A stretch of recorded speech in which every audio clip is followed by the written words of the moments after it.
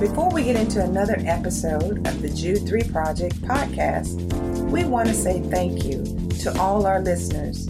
We appreciate your prayers, support, and encouragement. We also want to send a special thanks to our monthly financial partners. We could not do what we do without you. We have been able to equip college students at historically Black colleges and universities and facilitate seminars for pastors and leaders because of your financial support. If the Jude 3 Project has been a blessing to you, please consider becoming a monthly partner. No gift is too small or large, whether you give one time or monthly. We appreciate it. You can give online at jude3project.com by hitting the donate button or by mail by sending your gift to Jude 3 Project at P.O. Box 26206, Jacksonville, Florida 32226. Thanks again. Now let's join the Jude 3 Project podcast. Enjoy.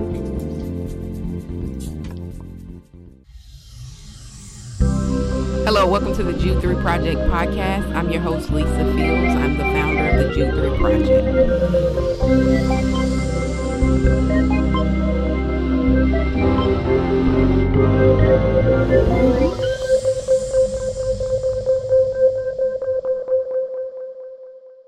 For watching another episode of the Jude 3 Project podcast. As always, I'm your host, Lisa Fields, the founder of the Jude 3 Project. And today I'm so excited to welcome someone who we've had on the podcast before, Sister Laura Swan. Welcome, Sister Swan. Thank you. Good to be here. Just call me Sister Laura. Okay. Yeah. Laura. For those who don't know who you are, just give them a little background. Oh, wow. I'm a Benedictine nun out in the Pacific Northwest. I live in a monastery about an hour south of Seattle.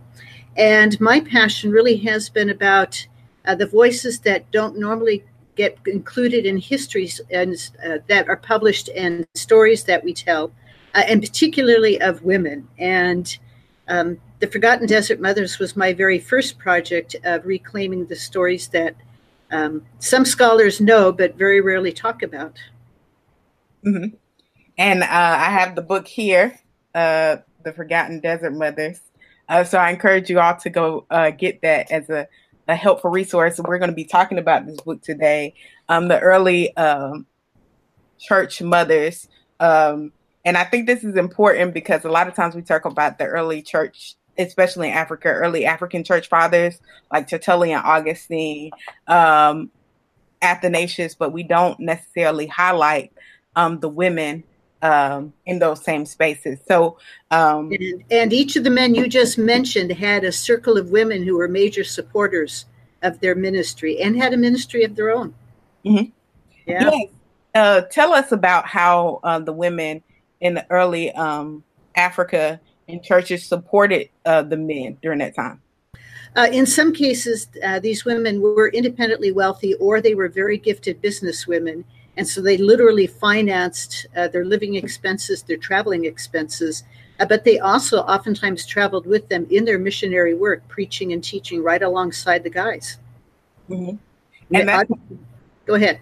No, you could go ahead. Like Augustine had a lot of women in his home monastery at his cathedral in Hippo. Mm-hmm. And that's helpful because when we think oftentimes about women during that time, we think of women being dependent on men. And really, you're saying that ministry was really kind of held together by the women being a financial resource. And yes, how they were savvy business women. Can you talk about some of the savvy business women during that time? Oh, Paula, Macrina, Marcella. I don't have my list here with me, but these were women who were either inherited wealth or could manage the estates of their families, but they utilized their wealth to establish home churches, monastic communities, to fund missionary endeavors. But they also oftentimes then arranged for others to manage their estates, and they went off and went on their own missionary endeavors on their own. Women tended, as part of their missionary work, to also establish monastic communities, which would be men and women, and usually children being raised alongside, because it created a foundation for cultivating Christian culture and education and healthcare. Mm-hmm.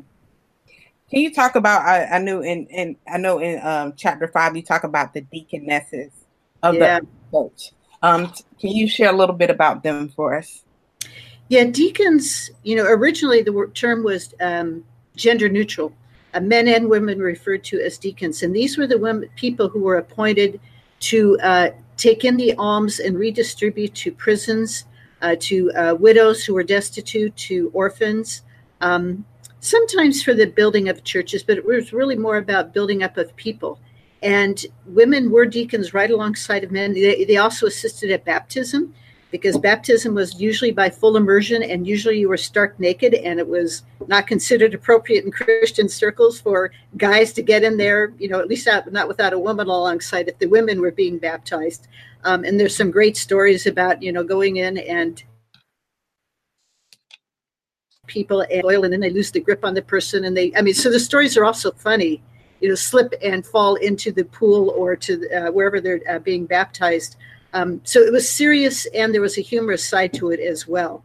But it's about 325, 50 that we start seeing deacon and deaconess. It starts becoming gender specific, but the ministry still equals side by side the same. Now, you start off, you talk about the sayings of the Desert Mothers. One, you talked about Amma Matrona. Can you just share a little bit about her life and Amma Sarah? Because most people know Perpetua and Felicity, and that's kind of the extent of their knowledge of early church women. Yeah, great martyrs. Yeah, unfortunately, with our major Ammas, Sarah, Syncletica, Theodora, Matrona, we know they lived in the 300s and probably 300 to 350 or 60. But we actually don't know anything about their life. It's only their sayings that survived. And there were probably many, many more women whose teachings were preserved, but libraries get burned and people die. And, so we've lost a lot of the memory of these women, unfortunately. That's why I worked so hard to scoop together whatever I could find that survived. You say something on page 34. You said our Western and postmodern minds may find their saying harsh. They exalt suffering and show a suspicious attitude toward the human body and reject primitive sexuality. Why did you feel it important to note that how we view their words may be harsh to us in the West? Because of that it can come across as if they're very suspicious of the human body. And the reality is that the goal was to become like the angels. And so many of our stories of the early women, they cropped their hair like guys, they put on the robes of guys, and they tried to live genderless, trying to become more like the angels. And today we understand, our human body is a gift from God. Our sexuality is a gift from God. Hopefully we are not going around wearing hair shirts and doing all sorts of unmentionable things we used to do in early and medieval times. I think living well is enough of an asceticism. But really their goal was purity of heart. Their goal was singular pursuit of God, which is partly why they left urban areas as much as they could, was to focus more intently on that one-on-one relationship with God, literally to become like fire, the passion of God, the power of God. Yeah. That's helpful. Highlight for us some of the women that we should know from this time, and share a little bit of their stories from. I know you said some that you don't have a lot from, but those who you do. Sure. I think a couple of my favorites is Olympias, who was a deacon in what is now Istanbul, then Constantinople. She had a monastery of 250 to 300 women. They went out and served the poor in their area. They were preaching, they were teaching. She was a major supporter of John Chrysostom, who was publicly condemning the corrupt lifestyle of the imperial family. So he got driven out of Constantinople, and she kept supporting him while he was on the run, both financially as well as, as a friend, emotionally and spiritually. She was actually one of the wealthiest women in the Roman Empire. She could be the equivalent of Melinda Gates, literally. And but she gave her money away responsibly. She didn't just, throw it to the wind. So she was very intentional about supporting orphans and widows, establishing churches, of supporting missionaries in their work. So she's very careful about how she gave her wealth away, but she did. And she was a deaconess, so she's one of the first referred to in the specifically female gender. And so were 3 or 4 other women in her monastery, for sure we know, were also ordained deacons and seemed to have carried on a major ministry. And her main ministry seemed to be supporting John Chrysostom's teachings, condemning the corruption of the Roman Empire. I also love Maria, the harp player. Maria had been a liturgical musician in Jerusalem and eventually felt the call to the desert. Again, that idea of going deep within and establishing a deep relationship with the divine. And so she moved out into the desert between Jerusalem and Jericho and moved into one of the caves there. And the histories talk about monks and people walking from Jerusalem to Jericho, a major highway, and hearing her harp playing 7 times a day. They prayed the offices 7 times a day, which is the Psalms and portions of Scripture. And then all of a sudden they started realizing they weren't hearing her anymore after many years. And so an abbot of some small community sent 2 guys in to try to find her because they knew where her cave was. And they found that she had died. And so they wrapped her in her robes, dug a grave right within her cell, and buried her with her harp. And she had just been remembered very fondly in the church because of her harp playing and chanting way off in the desert. Sound carries really well in a desert, so she could have been 2 and 3 miles away and they still would have heard her because the music would have bounced off the walls of the caves and the cliffs. Mm-hmm.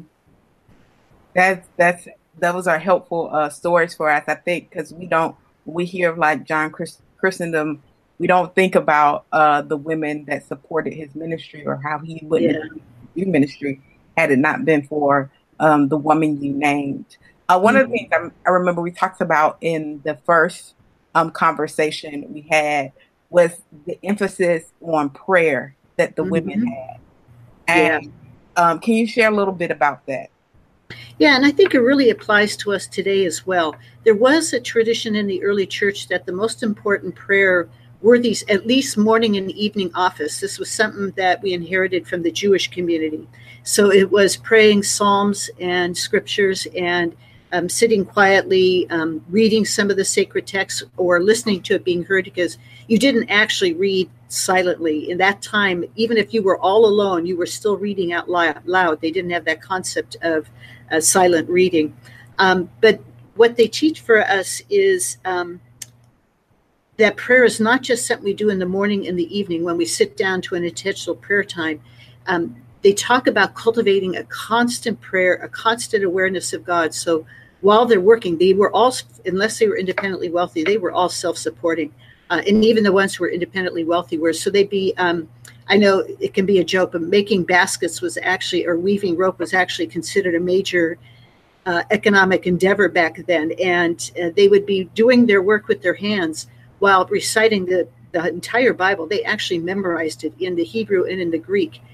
So that they can constantly remember God. And the idea was to grow within. I sometimes talk about the spiritual journey being, 3 feet long, but 5 miles deep.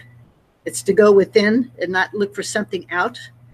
But they were also mindful of the poor. When they'd go into the villages to sell their wares and buy their supplies, the first 10% went to the local deacon to redistribute to the poor.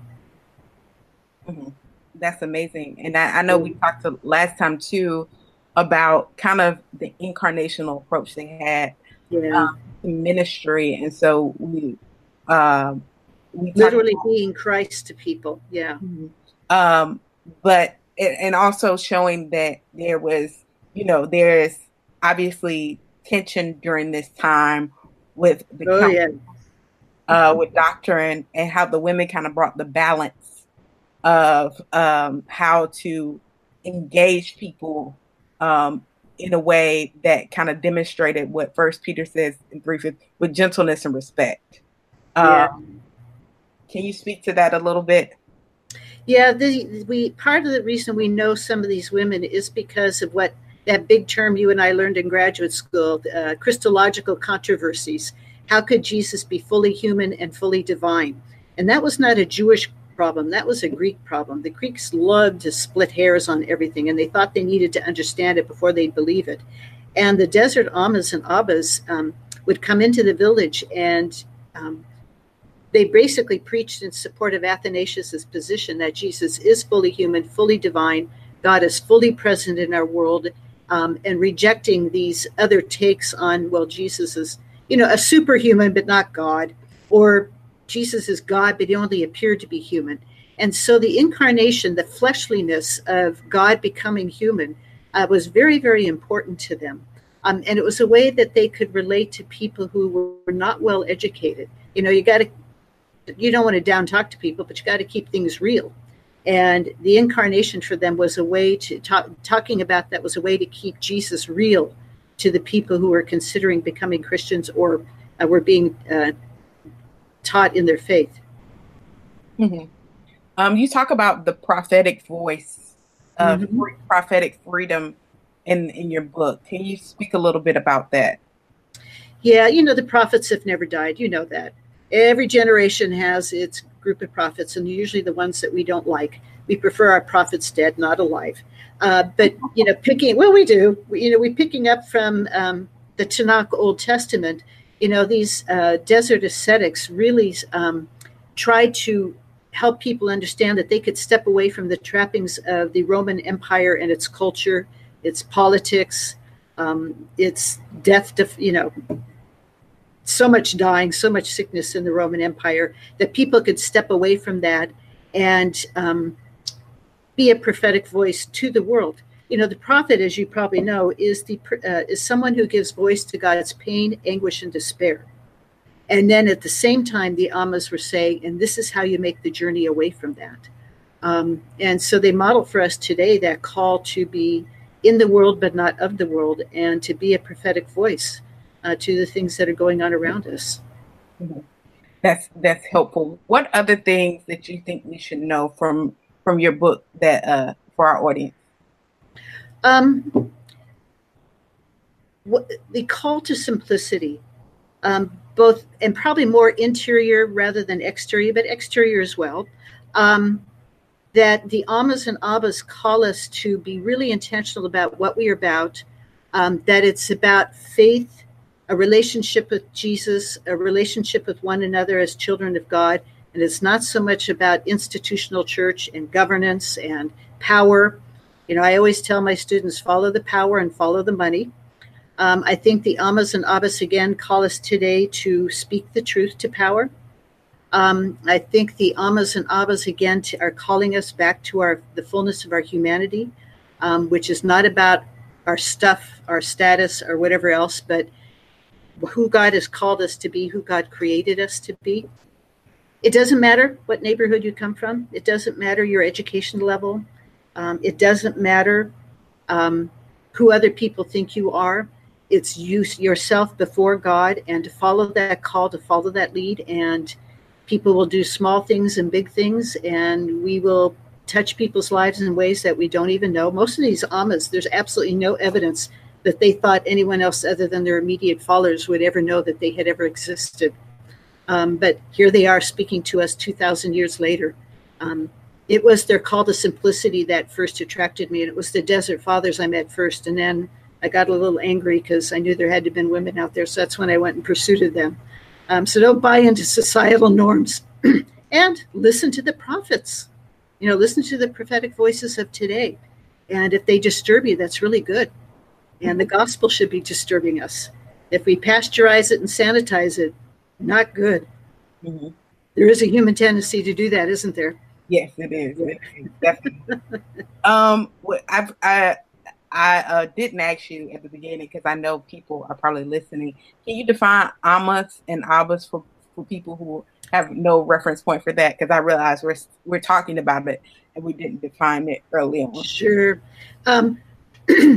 Desert ascetics, these are people who left Roman society and went out to seek solitude and to step outside of the Roman Empire.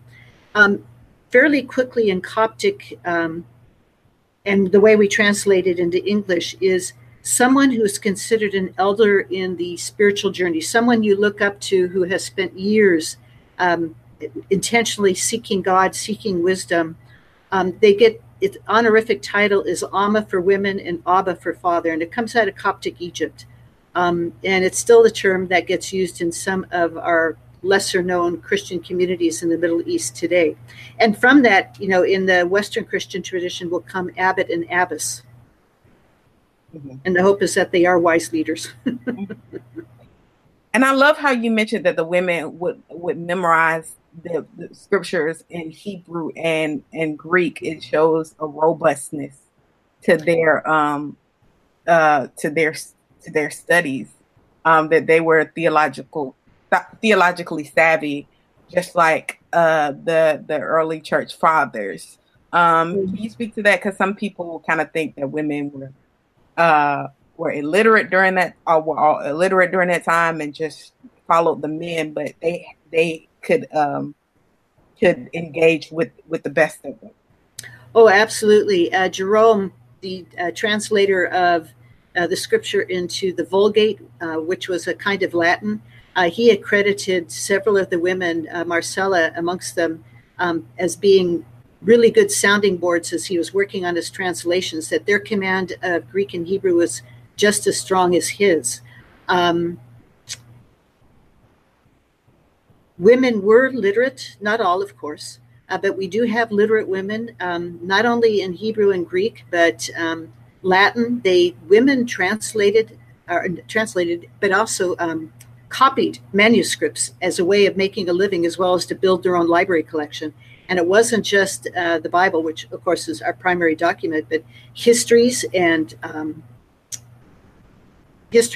sermons, letters. They would copy those and send them on down the way. So they were also kind of a roving library, if you want to use that image. Literacy was a little bit different back then than we think of it today. You might be able to read, but you won't be able to write. Or you may be able to copy a manuscript, but you won't understand what you're copying, because they were a much more oral culture than we are. East Africans are still, their brains are wired for oral.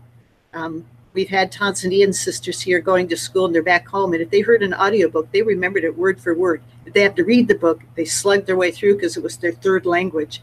That they're telling us, scholars, that that's the way it was back then, that I would read out loud to you, let's say the book of Jeremiah, your brain would imprint that pretty quickly. But to pick up a manuscript and read it might be a totally different function for you. But Roman society, if you were, especially at the patrician class, generally women were well educated. What Christianity did is it freed a lot of women from the lower classes to go in pursuit of an education because they wanted to be able to read these texts for themselves. Mm-hmm. And we know from scholars tell us that women were actually the major force in growing the Christian movement after Jesus died. It was primarily a woman's movement. Mm-hmm. So the women's movement didn't start in the early 20th century. Yeah, never mind the suffragettes from the dead. Yeah, that's a great way to look at it. For those who want to get in contact with you on social media, how can they do that? I'm on Facebook, just Laura Swan, and my picture sort of looks like me. I think so. And I have an email address of lswan@stplacid.org. That's as much as I'm wired up. I don't own a cell phone, so I'm not wired up that way. Mm-hmm. Well, thank you, Sister Laura. This has been a great talk, and I encourage everybody to go get her book, The Forgotten Desert Mothers. It is a helpful resource. There's not many books written on early church mothers, so I think you definitely need this in your library, especially for not only women but for men. Everybody needs to read it, so we can know the women who undergirded the work to help push the gospel forward. So thank you so much.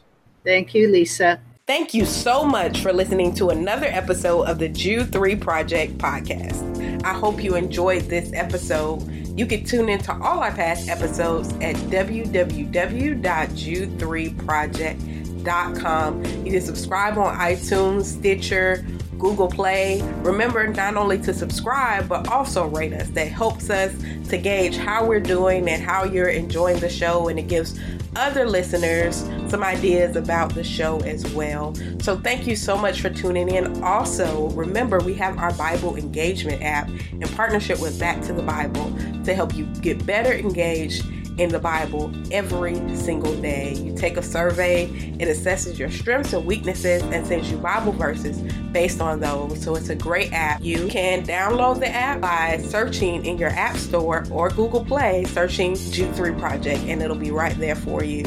So thank you again. Remember, if you would like to become a monthly partner or a one-time giver, you can do so on our website or by mail. Just go to jude3project.com, hit that donate tab, and you'll see the option to mail in a gift or give online. We appreciate you, and I'm so thankful for you. God bless, and remember, here at the Jude 3 Project, we're helping you to know what you believe and why you believe it.